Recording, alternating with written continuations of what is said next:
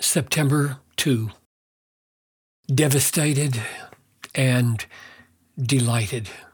The Lord your God has chosen you to be a people for his treasured possession out of all the peoples who are on the face of the earth. Deuteronomy 7:6.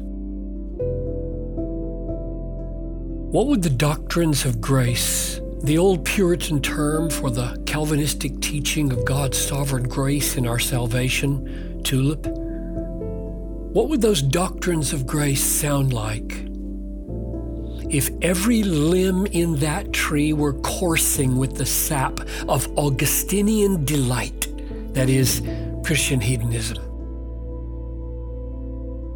Total depravity is not just badness, but blindness to God's beauty and deadness to the deepest joy. Unconditional election means that the completeness of our joy in Jesus was planned for us before we ever existed as the overflow of God's joy in the fellowship of the Trinity.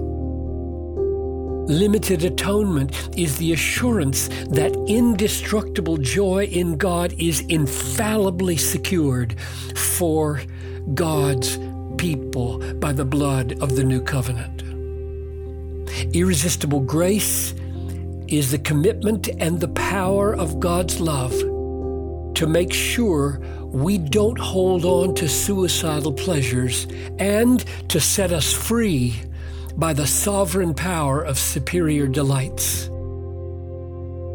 Perseverance of the saints is the almighty work of God not to let us fall into the final bondage of inferior pleasures, but to keep us through all affliction and suffering for an inheritance of fullness of joy in his presence and pleasures at his right hand forevermore. Of those five, unconditional election delivers the harshest and the sweetest judgments to my soul. That it is unconditional destroys all self-exaltation. That's the harsh part. And that it is election makes me his treasured possession. That's the sweet part. This is one of the beauties of the biblical doctrines of grace. Their worst devastations prepare us for their greatest delights. What prigs we would become at the words, "The Lord your God has chosen you to be a people for his treasured possession out of all the peoples who are on the face of the earth," Deuteronomy 7:6. If this election were in any way dependent on us, but to protect us from pride, the Lord teaches us that we are unconditionally chosen. Deuteronomy 7:7-9. He made a wretch his treasure, as we so gladly sing.